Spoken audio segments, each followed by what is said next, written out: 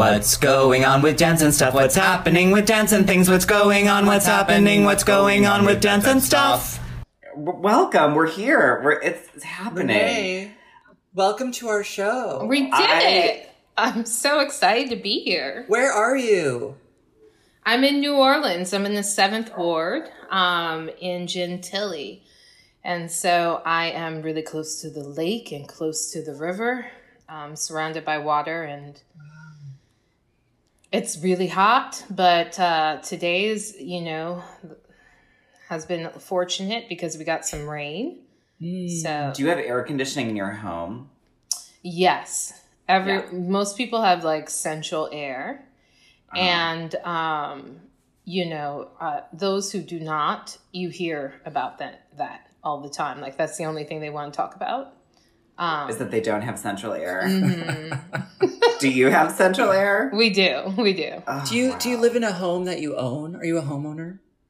I'm not yet a homeowner. I'm hoping to buy this year, but I live with my roommate who owns the home. Ooh. Yeah. Can you imagine? Yes. I can imagine you buying a home, Renee. Like, literally, I can imagine you doing it. Yeah. If Reed or I said it, it would be like, I can imagine living with a roommate, and I can imagine you owning a home.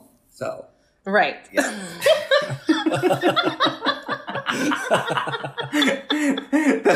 Those are our dreams. Those are our realities. It's ladies and gentlemen, other very, very special guest, truly one of my best friends in the entire world, who we have known each other since we were 19. Mm-hmm. I am now 41, and you are 41. 41. Twins. We're both. Wow. When's your birthday, Renee? And August 19th. she is a Leo to the MAX. Look at the hair. It's coming. Yeah. Wait, do you have gray hairs? Really. Yeah, look right Oh, there. I see. It's beautiful. Thank you. I love wearing Me them too. with the locks. Yeah. Wow. We both at this point have gray hair. I have we some. Are you have It's some. looking good. The little side peak. I like it. Mm-hmm. Like a conductor. good. Like a conductor. That is, well, you do have conductor hair, Reed. You absolutely have You do. flopsy, wild. It's just, with the glasses right at the edge of your nose. It's really that. Yeah. It's absolutely That's that. what I've always said. People are like, oh, what tribe? What tribe are you in? Some people are Cubs. Some people are bears. Oh, he's talking about Grinder. Yes. He's talking about Grinder. Well, I'm talking okay. about gay culture in general. And I am, I'm 18th century composer vibes. That's my, that's my tribe. Well, pull me in because I started traveling once the tribe started. So I only knew of cubs and otters and bears, and that was it. Jack's And then otter. Otters and bears. Jack's full otter. And I feel like there's gotta be a tribe that's like fox, because I feel if you got me in a room, I'd be like, really just those panicky foxes that you see on Instagram. I'm like, that is literally me. Mm-hmm. Yeah. That is literally me. And Renee clocks in full Leo lion, all the way. All the way. Yes, we met in 1998. Mm-hmm. Wow. That is crazy. Where In were Ithaca, you? New York. Ithaca. In You were Ithaca, in New York. Ithaca? Yeah, Why? we did a summer acting, a summer theater training thing. Oh. Summer stock, yeah. What Yeah. Okay, so were you just learning techniques, or were you in a play? Both. Both. What yeah. was your play? Oh. What was your play? Well, the one that I wanted to talk about today. The one I wanted to talk about today that really killed me was we all had to be in a children's theater show at least once. We did many plays. Oh, okay. But there was 3 or 4 plays we did that summer. But we all had to be in one children's show. And Renee and I were in The Velveteen Rabbit. The Velvet and Winnie the Pooh. Oh, wait. I was not in The Velveteen Rabbit. I just remember it happening. I was We were in casted Winnie as the the Pooh. Velveteen Rabbit, which we're looking at now as being racial typecasting. T. Renee, you were the rabbit? I was the She was- Velveteen Rabbit. And yeah. Jack, She was the Velveteen you Rabbit. were not in the Velveteen Rabbit, but you were in Winnie the Pooh. He I was. wasn't. Can Winnie I the guess Pooh. your character? Were you a real character? Who, me? Yeah, were you one of the stuffed animals? Yes. Well, no, I was in Winnie the Pooh. Yeah, no, were you one of the stuffed animals in Winnie the Pooh? They're stuffed animals. No. Oh, you were No, I Christopher was not. Robin? No. You were the mom? No. I was Rabbit. He was Rabbit. Oh, interesting. Rabbit's Jack real. was Rabbit. Rabbit's real. Rabbit's real. Rabbit's real. Rabbit's real. I played Kanga. Oh, Again, see, Jack, I wanted like- you to be Rue, and then you'd get in a pocket that Renee would have sewn into her gown. And I would have to carry her in my pocket. In a baby Bjorn, fashioned as a kangaroo costume. Can you imagine? It'd be a real. Let's talk about that in terms of race, of like the little white gay queen being like, pick me up. Help She was me." already caused in a ruckus, though, as a rabbit. Wait, Renee, As the who rabbit? was Yeah. Rue? Who played your baby? The hunky guy, Tom. Ooh. Tom Sibbitt. Sibbitt. Holy Christ. Yeah. Yeah. And I would like terrorize him as Rabbit because I played Rabbit as Mommy Dearest. Uh-huh. Like, I was so mad to get cast in a children's theater show that I played it like this arch evil drag queen. And Rabbit has a loved it. wig now. Rabbit has a wig. yeah, I was like, I used the carrot like a cigarette. Like, I held the carrot like a cigarette and I like stormed everywhere, like, no more wire hangers. and we got No a more comment. honey pots. It was a real like how to mess this thing up, and we got a comment from some parents who were like, "Excuse me, can the cast please not be seen after the show and we're in their costumes smoking?" That is really Yes. because we would just like walk off stage and be like, light up our parliaments. Wow, Jack. And just, I, as a costume Everyone's waiting designer, for have the to rabbit. say that's rude to smoke in costume. Rude. Well, How rude is it to put Jack in a children's show? I think it makes a lot That's of where it sense, started. actually. I think children respond to Jack because they feel his energies. And he's small. energies. You know, children respond well to small things. They do. They do. I'm small with energies. So Yeah. Renee and I did that. We also did this really weird German expressionist play, I feel like, or something called The Trial. Was it Remember we were Brecht? like lawyers, Renee? Oh, yeah. I don't know. Amphibian, how does it... Wasn't it like Greek? I don't know. Okay. This I was- time is vague. Well, It's I could really talk good. about theater camp with you all day. This is my favorite. Well, All I remember were the witching hours. You know, like the moments of being like in the car with Jack and being like, someone died. that happened. What? There was this time we were in the car. We were listening to Tori Amos, and we were in the car. And I would continually be like, I Gorgeous. hate Tori Amos. And then I would sing along with all the lyrics. And Renee would be like, clearly you do not hate Tori Amos. You're just trying to reject a piece of yourself. Were you rejecting And Tori we were- in favor of PJ Harvey? Was that what was going on? Yes. I was Yeah. like, I can't have any more of the sorrow. I need to have like, I'm going to cut off your legs energy. Right. But I had only Tori or Nina Simone playing in the It car. was true. Yeah. Renee would only play Tori or Nina. Well, even Jack And- may not have been lying, but if you go to Interlaken, you basically absorb Tori Amos through your skin. There's no way to leave without knowing the lyrics. It's literally true. You cannot. In the late, I'm going to say in the late 90s. Right. in the late right. 90s. Mhm. You literally couldn't leave Interlaken without having heard every Tory song numerous times and probably every Bjork song. Listen, I was one of the few girls who was listening to Tori Amos in Long Branch High School. You know, Let's talk about that. So Yeah, I know, that was- so as we know, like I know Renee's history, but we've been talking lately, and I was like, you have to, because I'm excited to talk about what you're doing now on the pod and inform people, but I also want to say a little history too. You grew up in, I want to say about the dead person though. We're in the car, where Tori's on, this raven flies across like where we're driving, and Renee goes, "Someone's dead," and I was like, "What?" And she's like, "Someone's dead." We get back, and our friend's grandmother, she just was like getting off the phone. She's like, "My grandmother just died." She was on her front porch wailing when we drive up. And I looked at Renee, and I was like, "Wow." And that's been a lot of Renee's of our relationship since, which is basically it's the Leo Aquarius connection but it's also just our connection of that when we talk to each other we get hyper psychic and then start to like read each other's lives. Another favorite thing of mine, which I recalled to Renee recently, was we would go to the Met because she was like, "We can go to the Met and look at art. You only have to pay a penny." Yeah. And I was like, "Okay, cool." I didn't know. And so we're only making 2 pennies. Let's pay 1 penny for the Met. Yeah, exactly. 1 penny. So we would go and we would be like, "That security guard's checking you out. That security guard's checking you out." To give those people at the cashier 1 penny is just such a statement. I've been in the line with friends who've given a penny, and it feels so confrontational.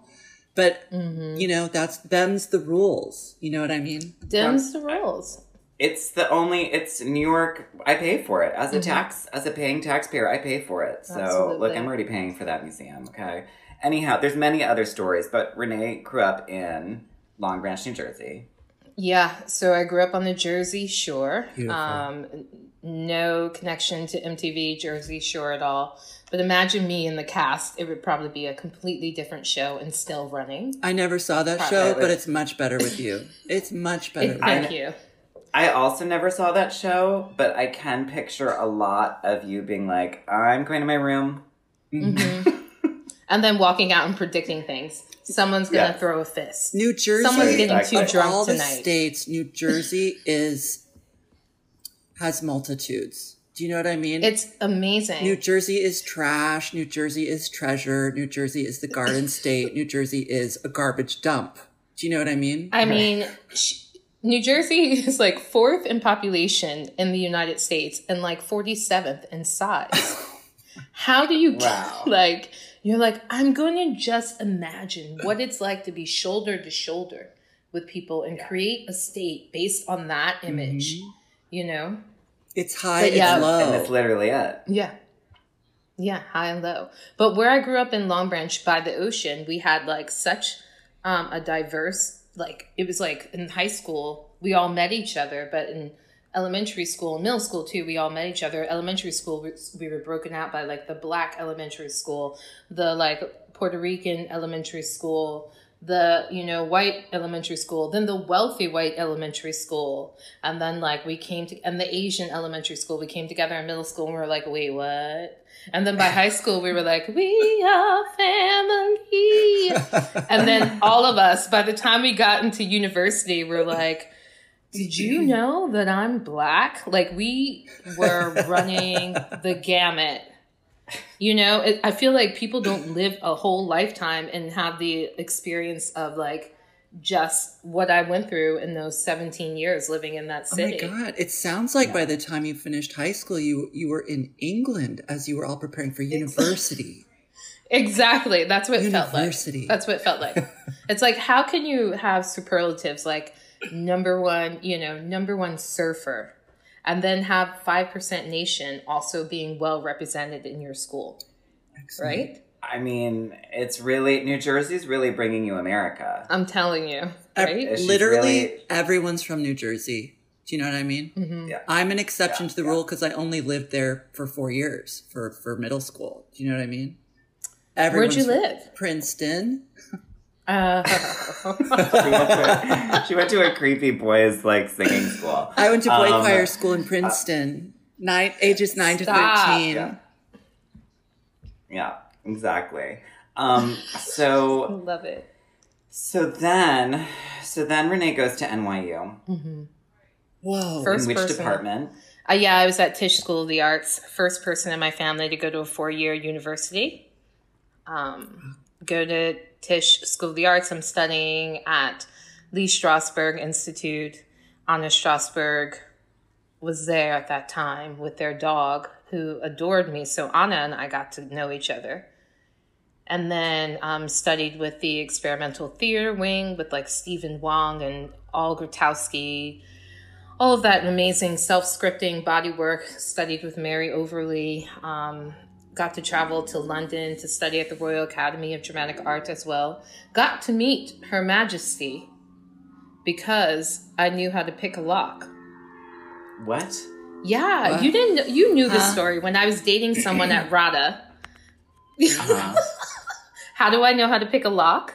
You live in New York. And I know how to pick a lock. Mm-hmm. But wait, what is this? So I was at RADA, and they tried to, when the Queen came, they tried to put all of like the New York kids upstairs in a tower, lock us up like Quasimodo, right? We were in the tower doing Alexander technique for like 3 hours. And I was like, there's not that much alignment in the world. Like, I'm aligned, she's aligned, we're all aligned. Get me out of here. So I was dating a guy who was going to be performing a scene, who was in RADA. And I was like, there's no way in my like 20 years of life, I'm going to give up the chance to see my guy performing for the Queen.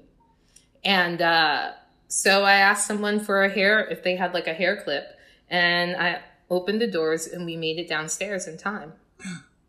Wow. And then did you meet her? Were you like, excuse me? Well, it was just in time to like bow to curtsy. So the first group that went downstairs, they were the really courageous ones. I snuck down later, like crying, like, I can't believe I'm doing something so dangerous.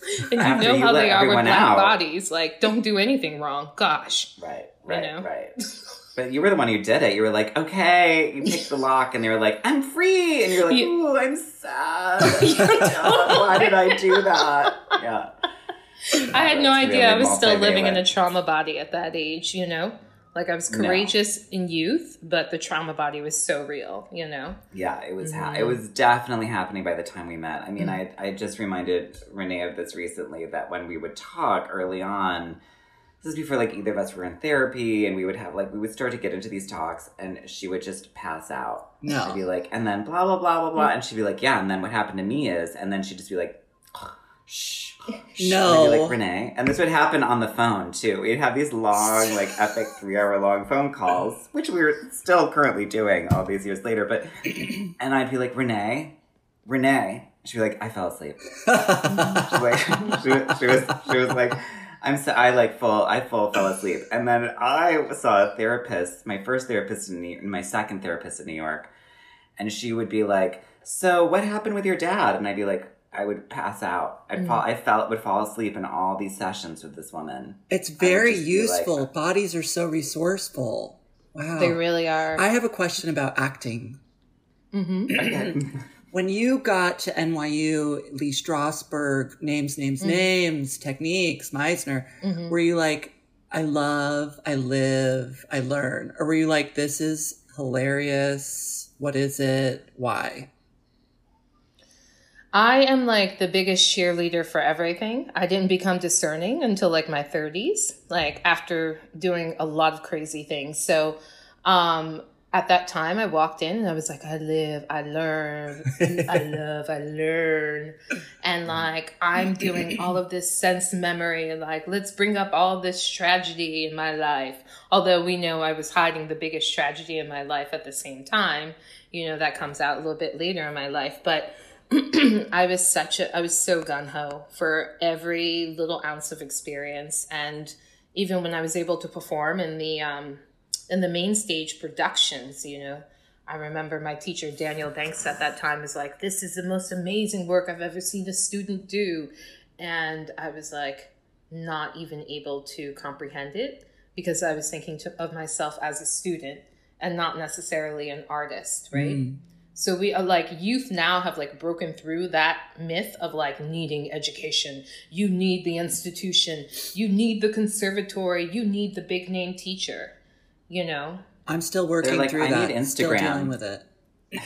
Yeah, you are. You feel that? Oh, like you're still it's kind of so powerfully in me. Like every time I'm in a learning situation, I'm like, I am stupid. I am worthless. There's no amount of work that I could do that could allow me to be worthy of this thing I'm doing. That's my issue. And she's working through it in grad school. I am. I know. Yes. She is working through it in a 2-year online program. Oh my Maybe God. next summer she'll get to go to France. So rude. Aren't you so happy we're not still dealing with dial-up? Like to go on, like to your class and be like, do. It wouldn't happen. You'd be like, you'd be like, I'll be writing it out on note cards and sending it to you in the mail. Right, send it to me in sets. Yeah. Oh my, wait, Like, pause. I literally haven't had this thought. What if this had happened in the 90s, or like in 1995? Well, everyone would turn around their clothes and stop wearing them backwards, like crisscross. Okay. You know? And then everyone had to remove their, like, flannels from what Nirvana flannels. Or maybe we would be wearing them all the time, actually. But I think I would absolutely fully be like, I'm in my Urban Outfitters pajamas that I wear to school. No, but why are you answering the question? What would happen in terms of COVID? We would only be beeping each other. Wouldn't we be beeping each other? We didn't even have cell phones. We didn't have cell phones. We didn't even have beeping. We would be like doing the internet slowly. But what about school, etc.? I don't like. It would look like a 12-point blue courier. What? That's what school would look like. What is that? A font. A simple font. That's the most simplistic font. We would be, I mean, all my applications for college when in 1996. I know. For graduating in 1997 were paper. Yeah, like of course. I had to write it out, print it, and then send it to Juilliard, Carnegie Mellon, blah, blah, blah. You know, Jack, I had to record my voice replying to music schools onto audio cassettes that I would send in the mail with paper to people to be like, listen to me. 5 weeks later, they'd be like, no, not needed. You don't need to come to an audition here. yeah. 5 weeks later, exactly. Same. I filled out all these forms, then went and auditioned in Chicago, and they were like, no. While I was like screaming and crying. I was like, these are my contrasting monologues that don't contrast. I'm going to scream and cry in both of them. And one of them is supposedly funny. You decide. You should have just done the same monologue twice and been like, one is funny and one is not. Oh, that's true. That's a really good idea. You heard it here first, kids. You can take it from there. Anyhow, so Renee Wall at NYU were really partying. That's also happening. Mm-hmm. It's New York. It's New York now, the early aughts. Mm-hmm. And then what was your first job out of NYU? Oh, I worked at New Settlement Apartments, teaching with a young girls empowerment program. Right. And funny enough, I went back there because my parents are from that area. My parents were born and raised in the Bronx. So years later, once I became like a full-time professional artist, I went back to that same community and ran a girls program, a 1-week program for the last 5 years with Joy Leonard, who was working there when I first came out of college, and she hired me, and then she's still like running an amazing program for, for girls and young women and non-binary. And it's an amazing space. It's just, they're such powerhouses. And that's called New Settlement? Mm-hmm, New Settlement Apartments. It's just a beautiful place. And I think that they actually built their own charter school. So elementary all the way through high school. Wow. And there's like a dance space in there too. I think Ailey sometimes used to do like their satellite, some of their programming there. Don't quote me on that because I could be totally wrong. You remember, I've like been in and out of this country for like Renee, this is a research journalism podcast, so we can't. No mistakes are accepted here. None. Facts only. Who is fact checking? It's I am. Reed and I are fact checking while you're talking. I have been Googling madly this whole time. Just the whole time. I was like, Meisner, is that real? Yeah, exactly. Strasbourg, what's that? Is that a cheese? So, and then after that? And then after that, I worked doing fundraising at a couple of progressive private schools, and then ended up at the East Harlem tutorial program, and then ran away with the circus on a boat. Huh? That's the part I was waiting for Reed to hear. Yes. Yeah, exactly. So are you ready for it, Reed? And one of them is, and it was wild because she's like I remember like I would go to like Calhoun school to like pick Renee up for us to like go eat at some vegan place, and it was, you know, I was like, wow, this school's crazy. And then all of a sudden one day she's like, so I'm gonna be performing on a boat in Europe. I don't know how we'll be in touch. And I was like, what? So, okay, Renee, this is gently ringing bells in my brain. Are you kind of remembering when like we caught up later? Mm-hmm, but keep going. Because during this time, you and I don't think, I hadn't met you again yet, Reed. Right. So yeah, this is us in our like. But I think I was to hear these stories several years later. Yeah. Keep going. We were like 25, I think. 25, 26, right? Yeah. So my sister that I grew up with from another mister, Pam, found this crazy boat from Canada that was like, you know, half Cirque du Soleil, half Pirates of the Caribbean, all poor theater all the time. And they were in Lafitte. They were in Louisiana when she first joined with them. And then they took a larger boat because it's a riverboat bottom, took a larger boat across the Atlantic and ended up in Holland.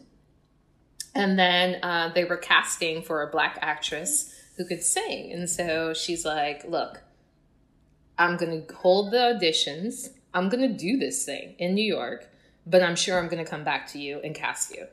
And so that's basically what happened. She brought me over to Rotterdam, and I started working with the Caravan Stage Theater Company, which is, in Canada, they're known for having been on horse and buggy for over 40 years, traveling on horse and buggy. And then they separated. Half of them built a farm, a theater production company and a farm. And then the other half, when they thought they were too old to shoe horses, were like, we're going to build a boat. I have a question. I have many questions. So, getting ready for that boat life. This boat. Now, people would board the boat in the evenings to see a show, or would they come on a cruise with you and be? Was it a cruise, or was it just a performance boat? It's neither. Okay. The audience sits on the dock. Mm-hmm. And the boat, actually, the main deck of the boat is built larger to be a performance space. So everything's being done on the deck of the boat, which means that you can use all the masts for rigging. So there was always tons of aerialists. That's where I learned how to spin fire. I've seen a production of like Titanic. Like the musical on a boat, and they kind of sunk the boat. Was it like that? There was a moment when the pontoon next to the boat sunk, and that was really dramatic. That's bad. That was bad. All of our set was actually on the pontoon, and so people like jumped on the pontoon to like lift up pieces of our set onto the boat. And then finally, as it was like finally going underwater, Ramon, who's from Spain, who was like a stagehand and also a performer, jumped up on the side of the boat like Spider-Man as the boat took off. He was like holding onto the boat. Oh my God. This is all before parkour. Wow. This, Reed, they never did anything as narrative as Titanic. So no, there was no. I would be like, Renee, what are you playing? And she would be like, the sun. Right. It's Cirque du Soleil. Right. Cirque du Soleil. So people would watch from bleachers on the shore. And there would be like, and they would do like big lights shooting onto the boat from the shore. And absolutely. This is amazing. Okay, this is crazy. I love it. Yeah. Experimental theater. The Paul Kirby, who's the captain of the ship, is also the writer of all the shows and the director. And then so I started there doing theater, but that's actually where I met an amazing composer who was composing music for the show, heard me sing, and then started to compose music in the show for me to sing. That was actually the moment I started to really take music seriously. Through working with this composer, because before then I was just like theater all the time. And you could just sing. But you're like, I have a good voice. I can just sing. Mm-hmm. Mm-hmm. She could just sing. We were always just like, work. But I mean, it was like crazy. You're like, they only want to make you Aunt M or Eveline. Right, or you could It was like, well, I don't know what you want to do with singing, because in terms of musicals, it's going to get real racist. I mean, Renee and I were just talking about, what was that audition? Oh, well. Oh, no. Can we even talk about that? A good friend of ours. Yes, we can definitely talk about it. A good friend of ours, Miora, and she was like always called in towards the end of university, she was always called in for all the Broadway shows. You know, she got called in a number of times for Rent and blah, blah, blah. She's gorgeous. She's tall. She looks like a model. Exactly. She was like Grace Jones at NYU. And she's like in the elevator one day being like, I just got called for Aida for the main role. She's like, I'm so happy I'm not getting called in to play another slave. And the whole, like, the elevator just got quiet. You felt like these poor people who did not know Miora, like, just shrivel up and freeze. And they're all looking at me like, girl, you're her friend. Help her out. You have to tell her. Tell her. Yeah. You got to tell her. And I was like, well, Miora, Aida, I'm so surprised you didn't know it was an opera before. Right. Elton John put his hands on it, and I'm like trembling, to tell her. I was like, but girl, that's another slave role. You're going to play a slave. They want you to be a slave. You, a slave. Get it? Slave. Yeah. That's how it ended up coming out. Well. And went from like constipation to diarrhea, in a second. She's just happy to get to be the star. I know. It was like surreal. It was so real. It was this thing of like, my experience of then you going to Europe, and it was like, oh, well, this seems more open there, or better, or is it? And it seemed to be the continual question that you yourself would ask. Mm-hmm. Because also Renee then all of a sudden would be like, I'm in New York. And I'd be like, what? And then we'd like be hanging out, and then like we'd be on, I'd like call her and be like, boop, boop. And she'd be like, I'm in Europe. And I'd be like, what? What's happening? And thus begins like this long period of time between New York and ultimately Vienna. But just tell our listeners some about that.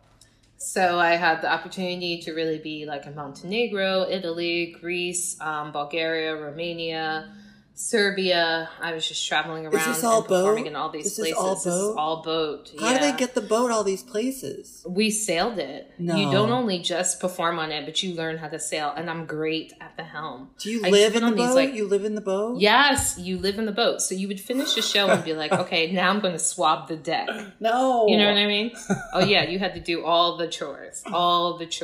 Did you eat well on the boat? We had a cook on the boat, so you did eat well. There was How were the bathroom facilities? No.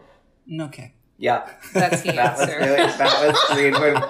When it first began, like when she was first like, I got this job, or like when we first got to talk. Mm-hmm. And at this point too, it would be like one of these things where I'd have to get like an international calling card, if people remember that. I do. Because I had like a phone, I'd like use that to call the phone that she had like sent me that I could reach her at.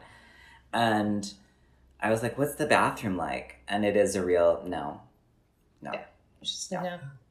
Just a no. Anyhow, so they're on the boat. They're going everywhere. She's doing all of that. Yeah, going everywhere. Life. And then one summer, I'm in this small town, which is also the town where, and I never told you this story, but it was a town where like I really came up around a moment that could have been pretty like bad for me, but I was just being so watched and taken care of. But anyway, in this small town called Korneuburg in Austria, and the boat was docked there. And I was out at night one night at a bar, and there was a man who just kept trying to get into my space, and he just really ruined my night. And so my last drink, my thought was I was too drunk, so I gave my last drink to my friend Rob. And later that night, like, he couldn't feel his legs or anything. We had to carry him home. So the next day on the boat, he's like, I feel like, I was roofied. And we all put 2 and 2 together. So that was like one of my first experiences with Austria, but still. And she's like, I can't wait to live here. Yeah. Well, I have a quick question about the boat. I have a quick question. Mm-hmm. Quick question. Now, in my imagination, during the times when you're not performing, it's just all these actors, performers. It's so loud. People are flirting, screaming, trying to be the center of attention at all meals, those things. Drinking. It's literally my worst nightmare. How could you leave? Was there any escape? Did people jump off the boat to escape the horror of all these actors on a boat? Well, a lot of times when we would dock in new cities, it would get to the point sometimes as we're mooring, like, people are throwing lines to, like, tie, to the port. And there would be some people who would be literally walking off the boat. Like, they would see us getting close to land. They'd be like, I'm going to take these chances, because I could easily fall into the water. But they would just, like, walk off the boat as we're mooring. Like, they're done. Yeah, they're done. Over it. Taking their space. Anyways, we got shipwrecked in I'm Turkey. So sorry. Though. I needed to know. You got shipwrecked in Turkey? Yeah. So one night we were sailing through the Bosphorus, and I was actually at the helm, and all of a sudden, like, the waters are just getting out of control. Like, one by one, people are coming up from the bottom of the boat being like, you can't sleep, you can't stand. The boat is just jumping around. And we got caught in what the Turkish call the burning chestnut season. So it's like when the gale forces are so strong that a boat like ours could not withstand it.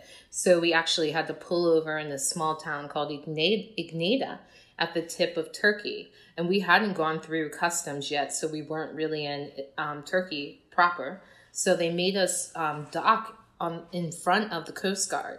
And there was someone 24 hours a day standing in front of the boat, like, with a gun, right? And they had to do all of our food shopping. This was at the end of the tour, so we were like 5.5 months into being like, I can't be with you no more. I can't be with you. And then they're like, we'll only be docked here for an afternoon. 2 weeks later, no showers, because you have to, like, conserve the water. No. Yeah, and it's Ramadan too for some reason.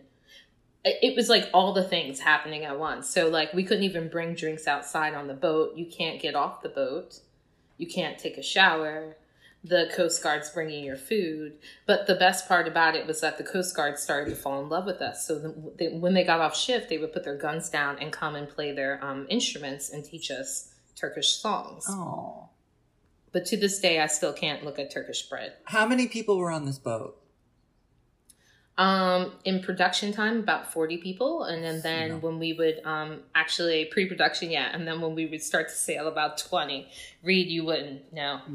The answer is no. Reed couldn't do it. Reed couldn't do it. It's close quarters for a long time. Mm-hmm. But it gave you some training for right now. So it gave you some training for being able to be still in one place for right now. Anyhow, so Austria. I fall in love with a boy. An Austrian. And then I remember the photos vividly, which was a real, like, wow. What? Yeah. The freaky Danish guy, you're like, of course, like, right. Yeah. The freaky Danish guy that looked like Einstein, you're like, of course, that's Renee's partner. The Austrian Shiatsu Masseur, because Benji is a Shih Tzu. Shiatsu Masseur. That's a whole nother story. That's the one I remember more clearly, I have to say, is the Austrian masseuse. Yeah. Anyhow. Yes. So he kind of whisked me away. After the tour was over, I stayed in the country for another 2 months, and then he came to stay with me in New York, and we went back and forth. But I had plans. I was like, I'm moving to Vienna. And Jack goes, what? Yeah. I was like, Vienna's not... I was like, Vienna's pretty bad.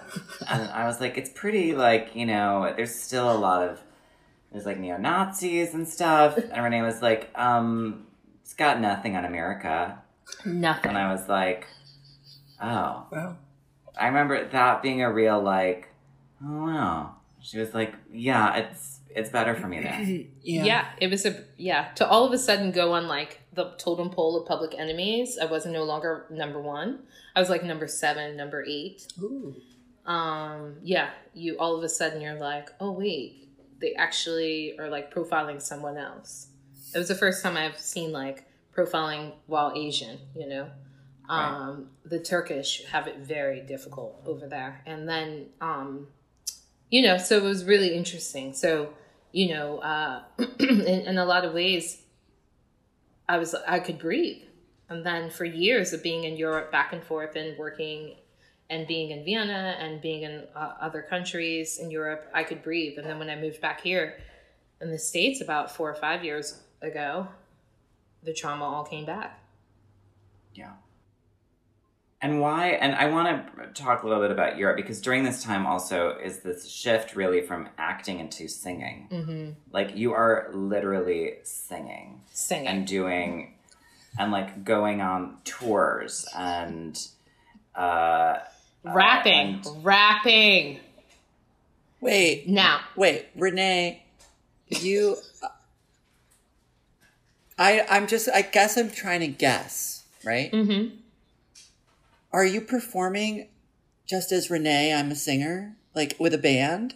How does it work? Yes. So I get there, you know, and people hear about this singer, you know, and they're actually talking about me. So people are coming after me to work in a lot of spaces I've never worked before. And I fell on my face in the beginning, big time, you know, taking a lot of jobs that I wasn't ready for. But, you know, the thing about it was that those people didn't hire me again. And then I would start, you know, but then there were more that wanted to. And because I kept having more practice and I learned how to be humble and say, hey, listen, you know, I also taught myself how to like read music, at least the rhythm, and I can play if I'm in front of the piano. Mm-hmm. So that helped a ton. So what is the context and what is the music? Oh, whatever. I love music, right? So anything. We were talking about Nina Simone to Tori Amos. Like, I was the woman who can sing. Yeah, exactly. Do a night to Nina Simone and then turn around and sing Ave Maria at a wedding, the Schubert and the Bach, you know, same wedding. And then do gospel, you know. I love it. And then on top of it, because I had to I was running jam sessions and there would always be like some rapper who wasn't good at all being like, oda, oda, oda, oda, like interrupting a jam session. So, you know, these musicians could only play like 1 or 2 chords at a time, you know, and they were stuck in those 2 chords. I started to take the mic from them and be like, no, I'm going to keep this. I'm going to keep this hip hop going. And I would rap like LL Cool J or things that I heard when I was a kid. And then people were like, wait, you have flow. And then I was like, wait, I have flow. And then I started writing more, lyrics. And still now I do a lot more, like, even though I sing, I always break into some kind of like rap, you know? So like when I start my shows now, I always do like what I call the dispelling. I have to like get rid of all of the ghosts and goblins and all of the ancestors that are not elevated that are in the room. Right? So like I tell my story and the story of like my family, but it's a rap, you know. Here's another one, a brother's son, one, you know, didn't know your father had a son, hop one train to another one, ticket value was another sum, paid enough left to fend for mom, her too, she's a pretty one, you know. And then it ends like that, ends and exactly right. And then it ends in like some operatic like you know, in that in the same piece. So wow, Renee. But during that I want to go to the show. I want to go to the show.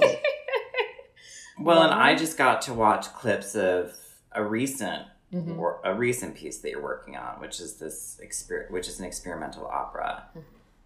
Yeah. But before we get to that, even during this time of being because you would come back. Mm-hmm. Because there'd be these periods where you would come back and then also work with girls. Mm-hmm. I started, I always loved being involved in education. I think like to really stay relevant, and like up on what's happening in the world and to really be inspired, you have to be around youth because they're just like breaking down, every big movement in around the world has been, pushed through people from the ages of 16 through 25. So I realized at one point I couldn't like work in the way that I want to with youth because I was traveling a lot. So I was like, I can do this one program within a week. I can allow myself that time to be in this one space for a week. And then I can bring in all of these incredible women who are working in different parts of the art world, to mentor these art activists. So that's how I started In My Words with Joy Leonard and New Settlement Apartments. And it really, it started out with me being like going up to New Settlement Apartments during a week when it was like spring break.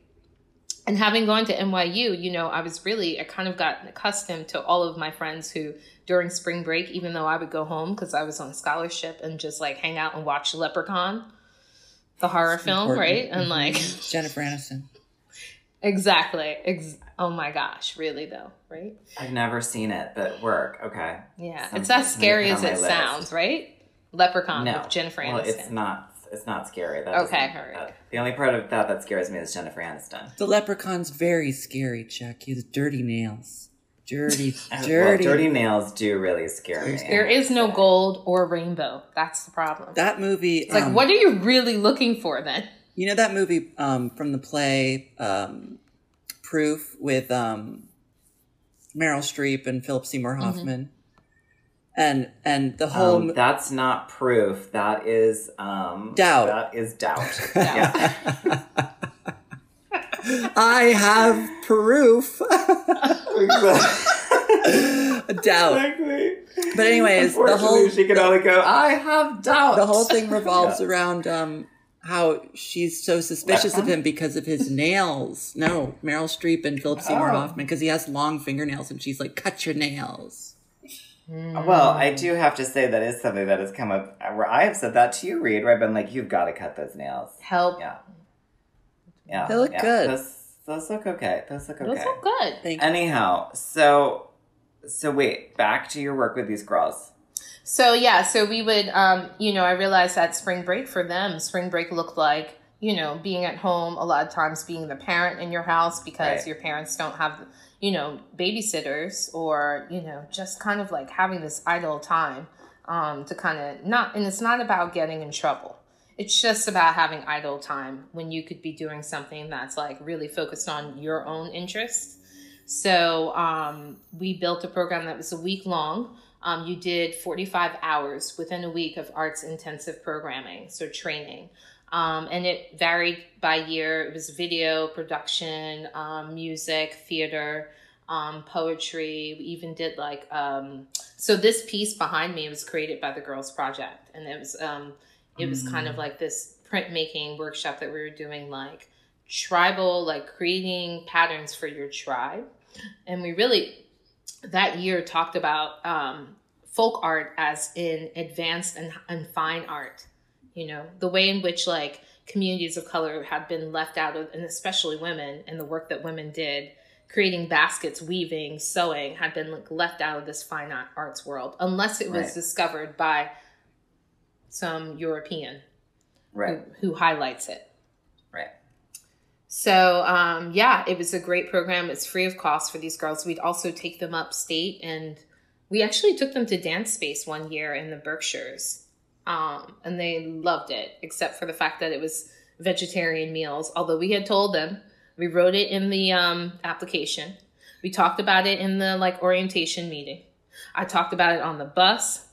I talked about it when we sat down to eat. I talked about it every moment I could, with their moms in Spanish, whatever I need to do. Y'all need to know it's vegetarian. The chef is cooking without meat. And the first meal we had was an uproar. And so one amazing rapper wrote like this piece that she was like, you know what, your tofu smells like feet. Move away from there and give me some beef. We got the eggs, but no bacon. We got the eggs, but no bacon. So finally, finally the chef, because they love the work that these young artists were doing, finally the chef actually made the kids some chicken one night. And yeah, but the best part about this, Nicki Minaj. Mm-hmm. Nicki Minaj.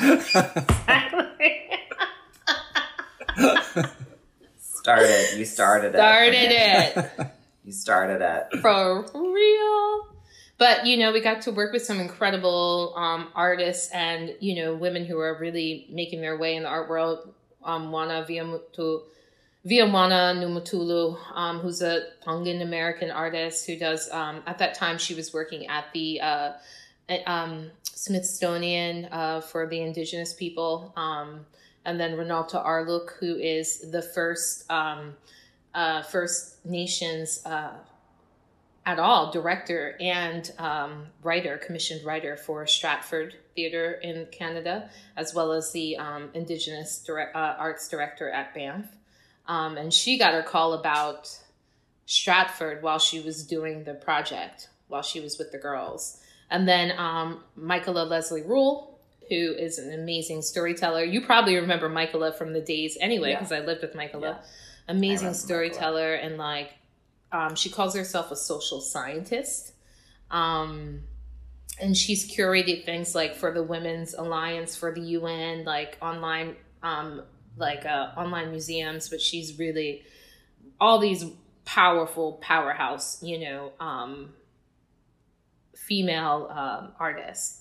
And so Renata taught them about land recognition. You know, they were just getting all of these things that I feel like they carry with them with the art and the work that they do now. And so I see them growing up on Facebook and singing in their churches, and they're just amazing, amazing young women, and, you know, and amazing people.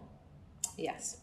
And so then what was, in coming back and doing that and then going back to Vienna and touring through Europe where, you know, and then what was the transfer then? So then what was the decision and the transfer to then end up being based in New Orleans?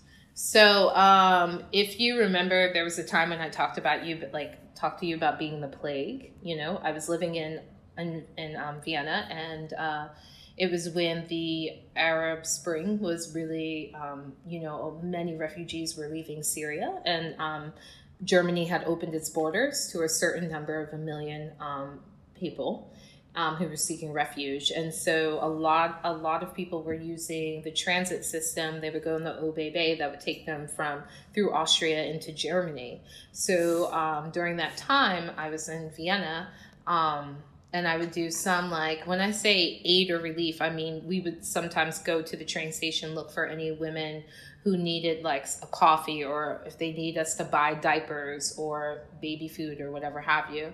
And I felt a lot of solidarity, you know, with these, with more brown bodies in this area. Those who couldn't get to Germany when the gates became closed stayed in Austria.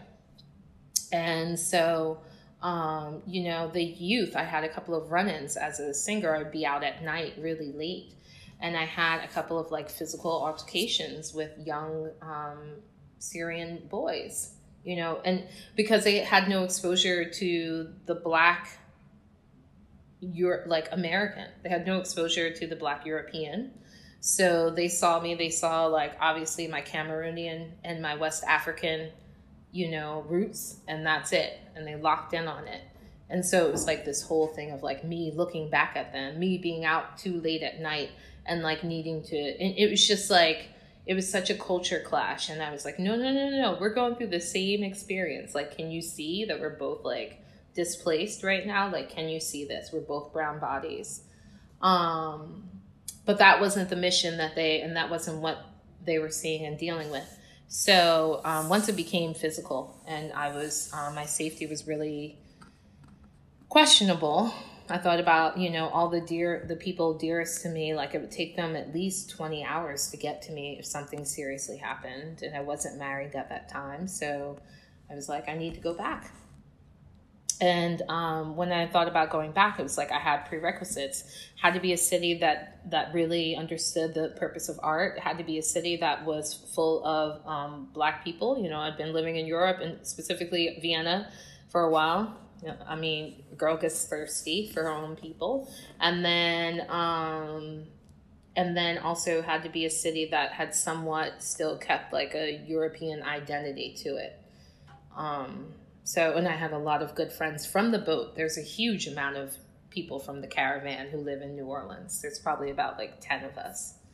So. And so then you went and also Pam was there. Yeah, Pam, who, brought me on the boat, brought me to New Orleans. In fact, we might as well just title this Pam Shadow. or like Renee Benson's journey around the world as lured by Pam. Right. Like it's really... Because I remember when you were coming back and I was like, yeah, you're going to be in the city. And you were like, no way. You were like, it is not affordable. Yeah. And I was like, it's not, but like, can't we? And you're like, no, I want to have like a life. Well, and you came here for a bit. Mm-hmm. Like there was this moment where you came here and I remember it just being, and you were like, this is just not.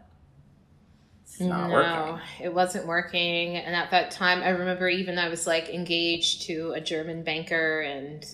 and it's like... But my God, Renee, remember that? Yeah, but that was his money, was wild. Mm-hmm. I was also like, wow, because I was like, well, rich, you're going to marry someone rich. I need to figure that out. And you're doing it, and you're like, I don't want it. And I was like, what? And you're like, I can't. And then she was out. Which is always, Wow. That was a wild time. I remember you being in that apartment and us being on the phone and you being like, I can't do it. And I was high like... rise. Yeah. But you'd send me photos of the apartment. I'd be like, well... that view... You're like, keep trying, Renee. Keep trying. Well, it was like... Because it was like, being kept in a glass tower. It was. I mean, I remember him saying, like, because I was with him, the doormen treated him better. You know what I mean? Like, I had a different outlook on him. Mm-hmm. I was like, so do I make you look good? To be, is this what's happening? But, no, we separated our ways. I couldn't, I never met him either. He's handsome. He was a hoot. Did I meet him? Andre? I don't think I met him. But I remember. You remember. And then what? So how did it work with going to New Orleans? So I came to New Orleans and right away I started working for an arts education program. And I also, at that time, another thing that we didn't talk about was like this transition, right? What happened during my time had a lot to do with my Buddhism and my Buddhist practice. Like while I was in Austria, one of my musical directors was like, I can tell you've had trauma. What is it that you're hiding? Kind of outed me out about like my childhood stuff. So when I came to New Orleans, I was like, I need to be in the earth. I got to dig into the earth. So I started farming. I worked as like an organic farmer, greens farmer. And also the person who owned that farm was also Buddhist. I was practicing with them. And I started working for an arts education program as an after-school teacher teaching farming, actually to special education students, which was amazing because if there's a mind that really thinks in terms of habits and wants to like daily needs to do the same thing, like that's what farming is, right? Like every day attending to the crops and then like also like looking intensely to say, no, they need this, they need that,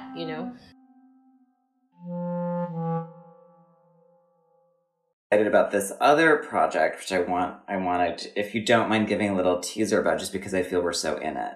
So, I mean, Renee and I just also when we just spoke this past week, you had just gotten a grant for an upcoming work, which is? It's called Requiem for a Stranger, and it's going up here in New Orleans. We did a workshop series at the Contemporary Arts Center here in New Orleans, and we're going back into residency again, social distance in the fall. And so the piece is around the loss that myself and co-creator Jenny Sargent, who is a Lecoq trained artist, physical theater artist, experienced through our lives. Mine being like more ambiguous loss, and Jenny Sargent was a little bit more of the loss of someone, a beloved.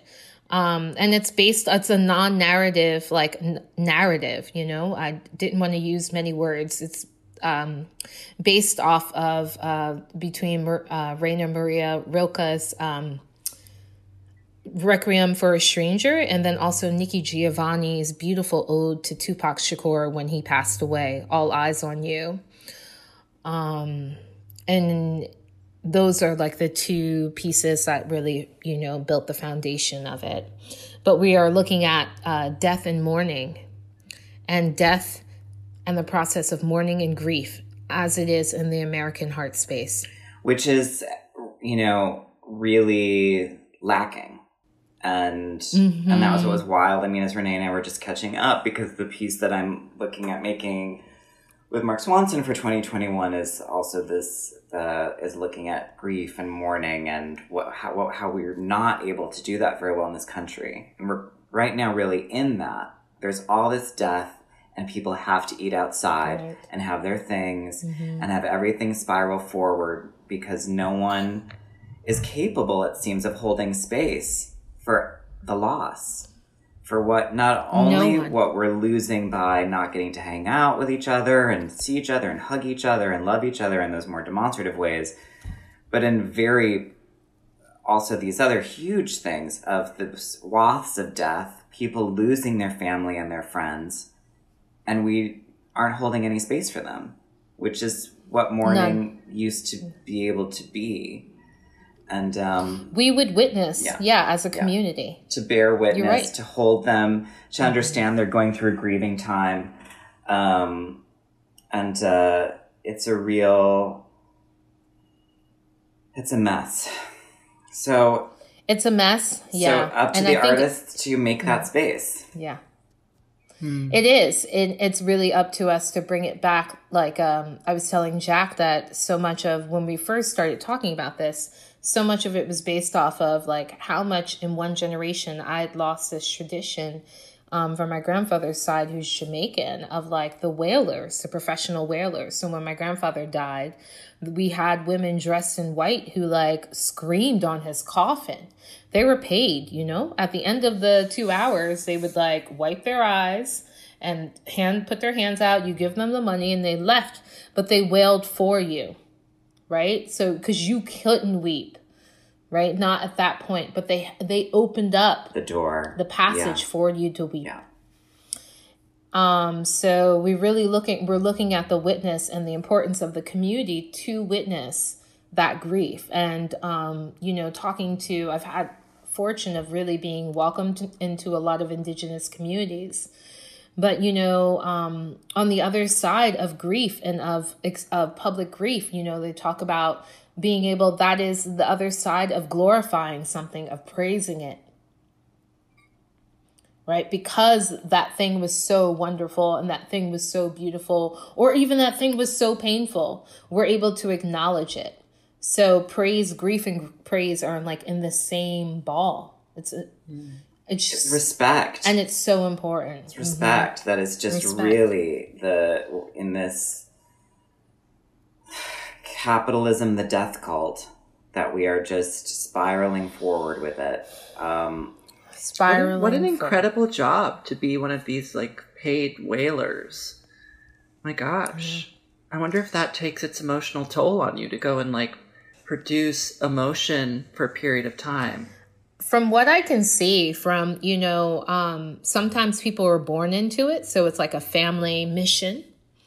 Like in India, there are certain communities, certain villages that they're just the eaters. They eat for the dead. So they go to the funeral and they eat, to make sure that that body still has sustenance.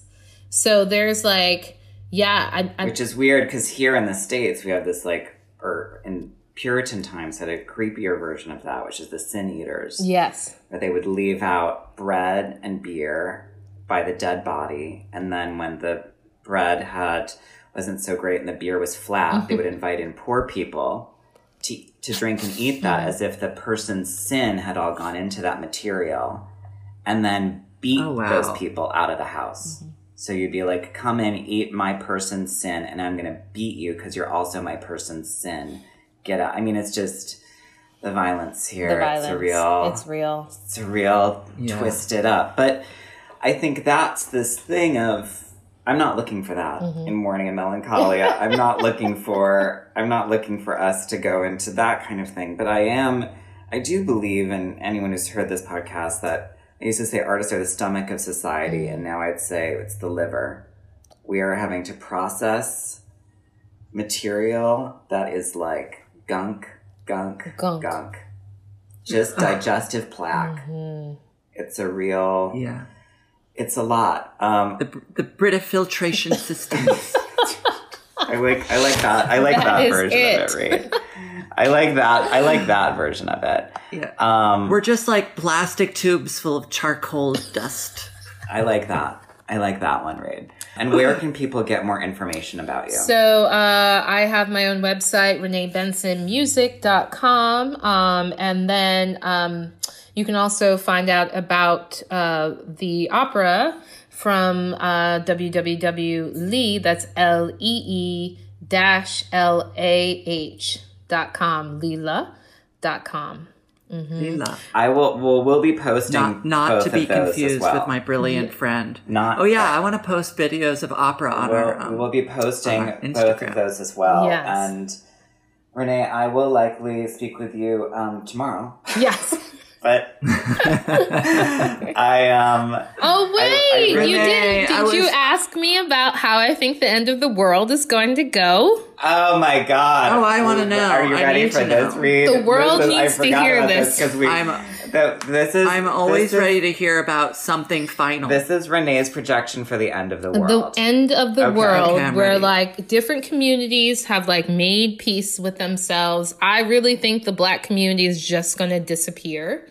Like just evaporate. There was a great play called Day of Absence, when they just like everyone just disappears. But I think the final stand, so I'm hoping I have eyes somewhere. I'd like to disappear into being a tree.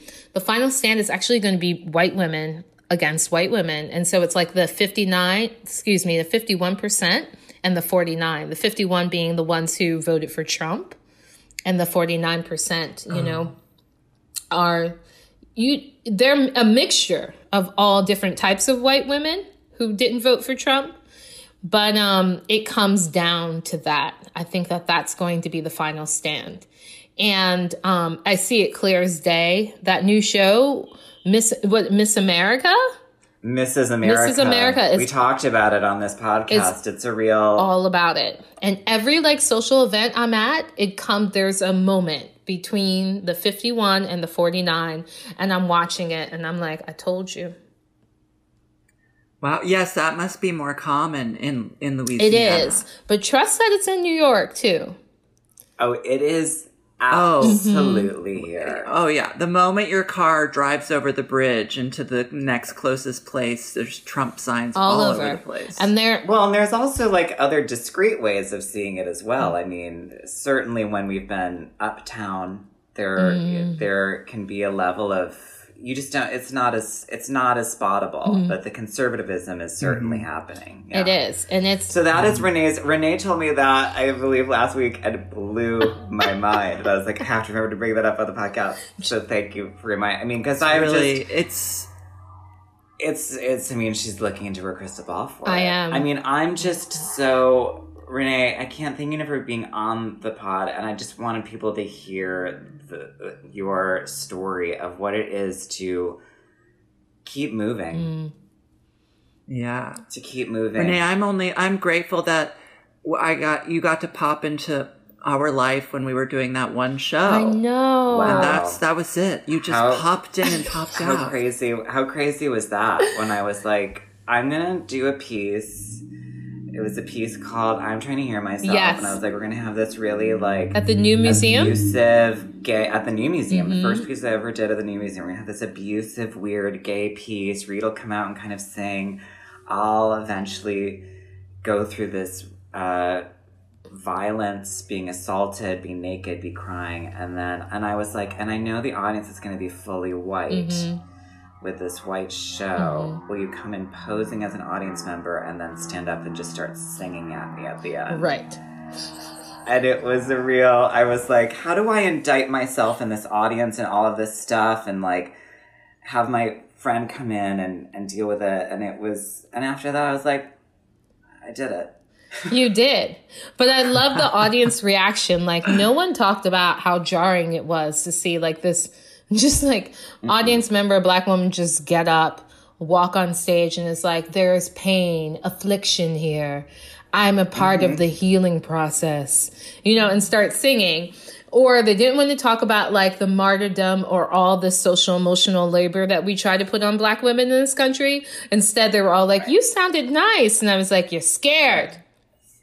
Totally. I was like, what we were looking at here was also the way the gay white man appropriates and looks to the strong Black woman. Because I remember at the time I'd had this, not at the time, it was almost in the future, I dated this awful German guy, and he was like, my mantra for this year is I'm a strong Black woman. And I was like, you can't say that. Yeah, no. I was like, you really cannot say that. We lost Reed. I love you. I love you. I love you so much. Thank you so much for having me. I'm so sorry I left. I'm back. I love you too, Renee. My Wi-Fi went crazy. Just, you guys, I'm sorry. It's been a crazy technical day. I love you. We love you, Reed. I'm going straight to sleep right now for an hour. Do it. Please. Bye, girl. Renee, I love you. Yes, bye. Love you. I love you so much. Thank you so much for having me on the podcast. Are you kidding? I love you both. Long overdue. I'll be right on time. Every week. I'll be posting the websites, all the ways to find Renee and no more. I love you. Love you so much. Thank you so much. Thank you. Love you. Talk to you soon. Bye.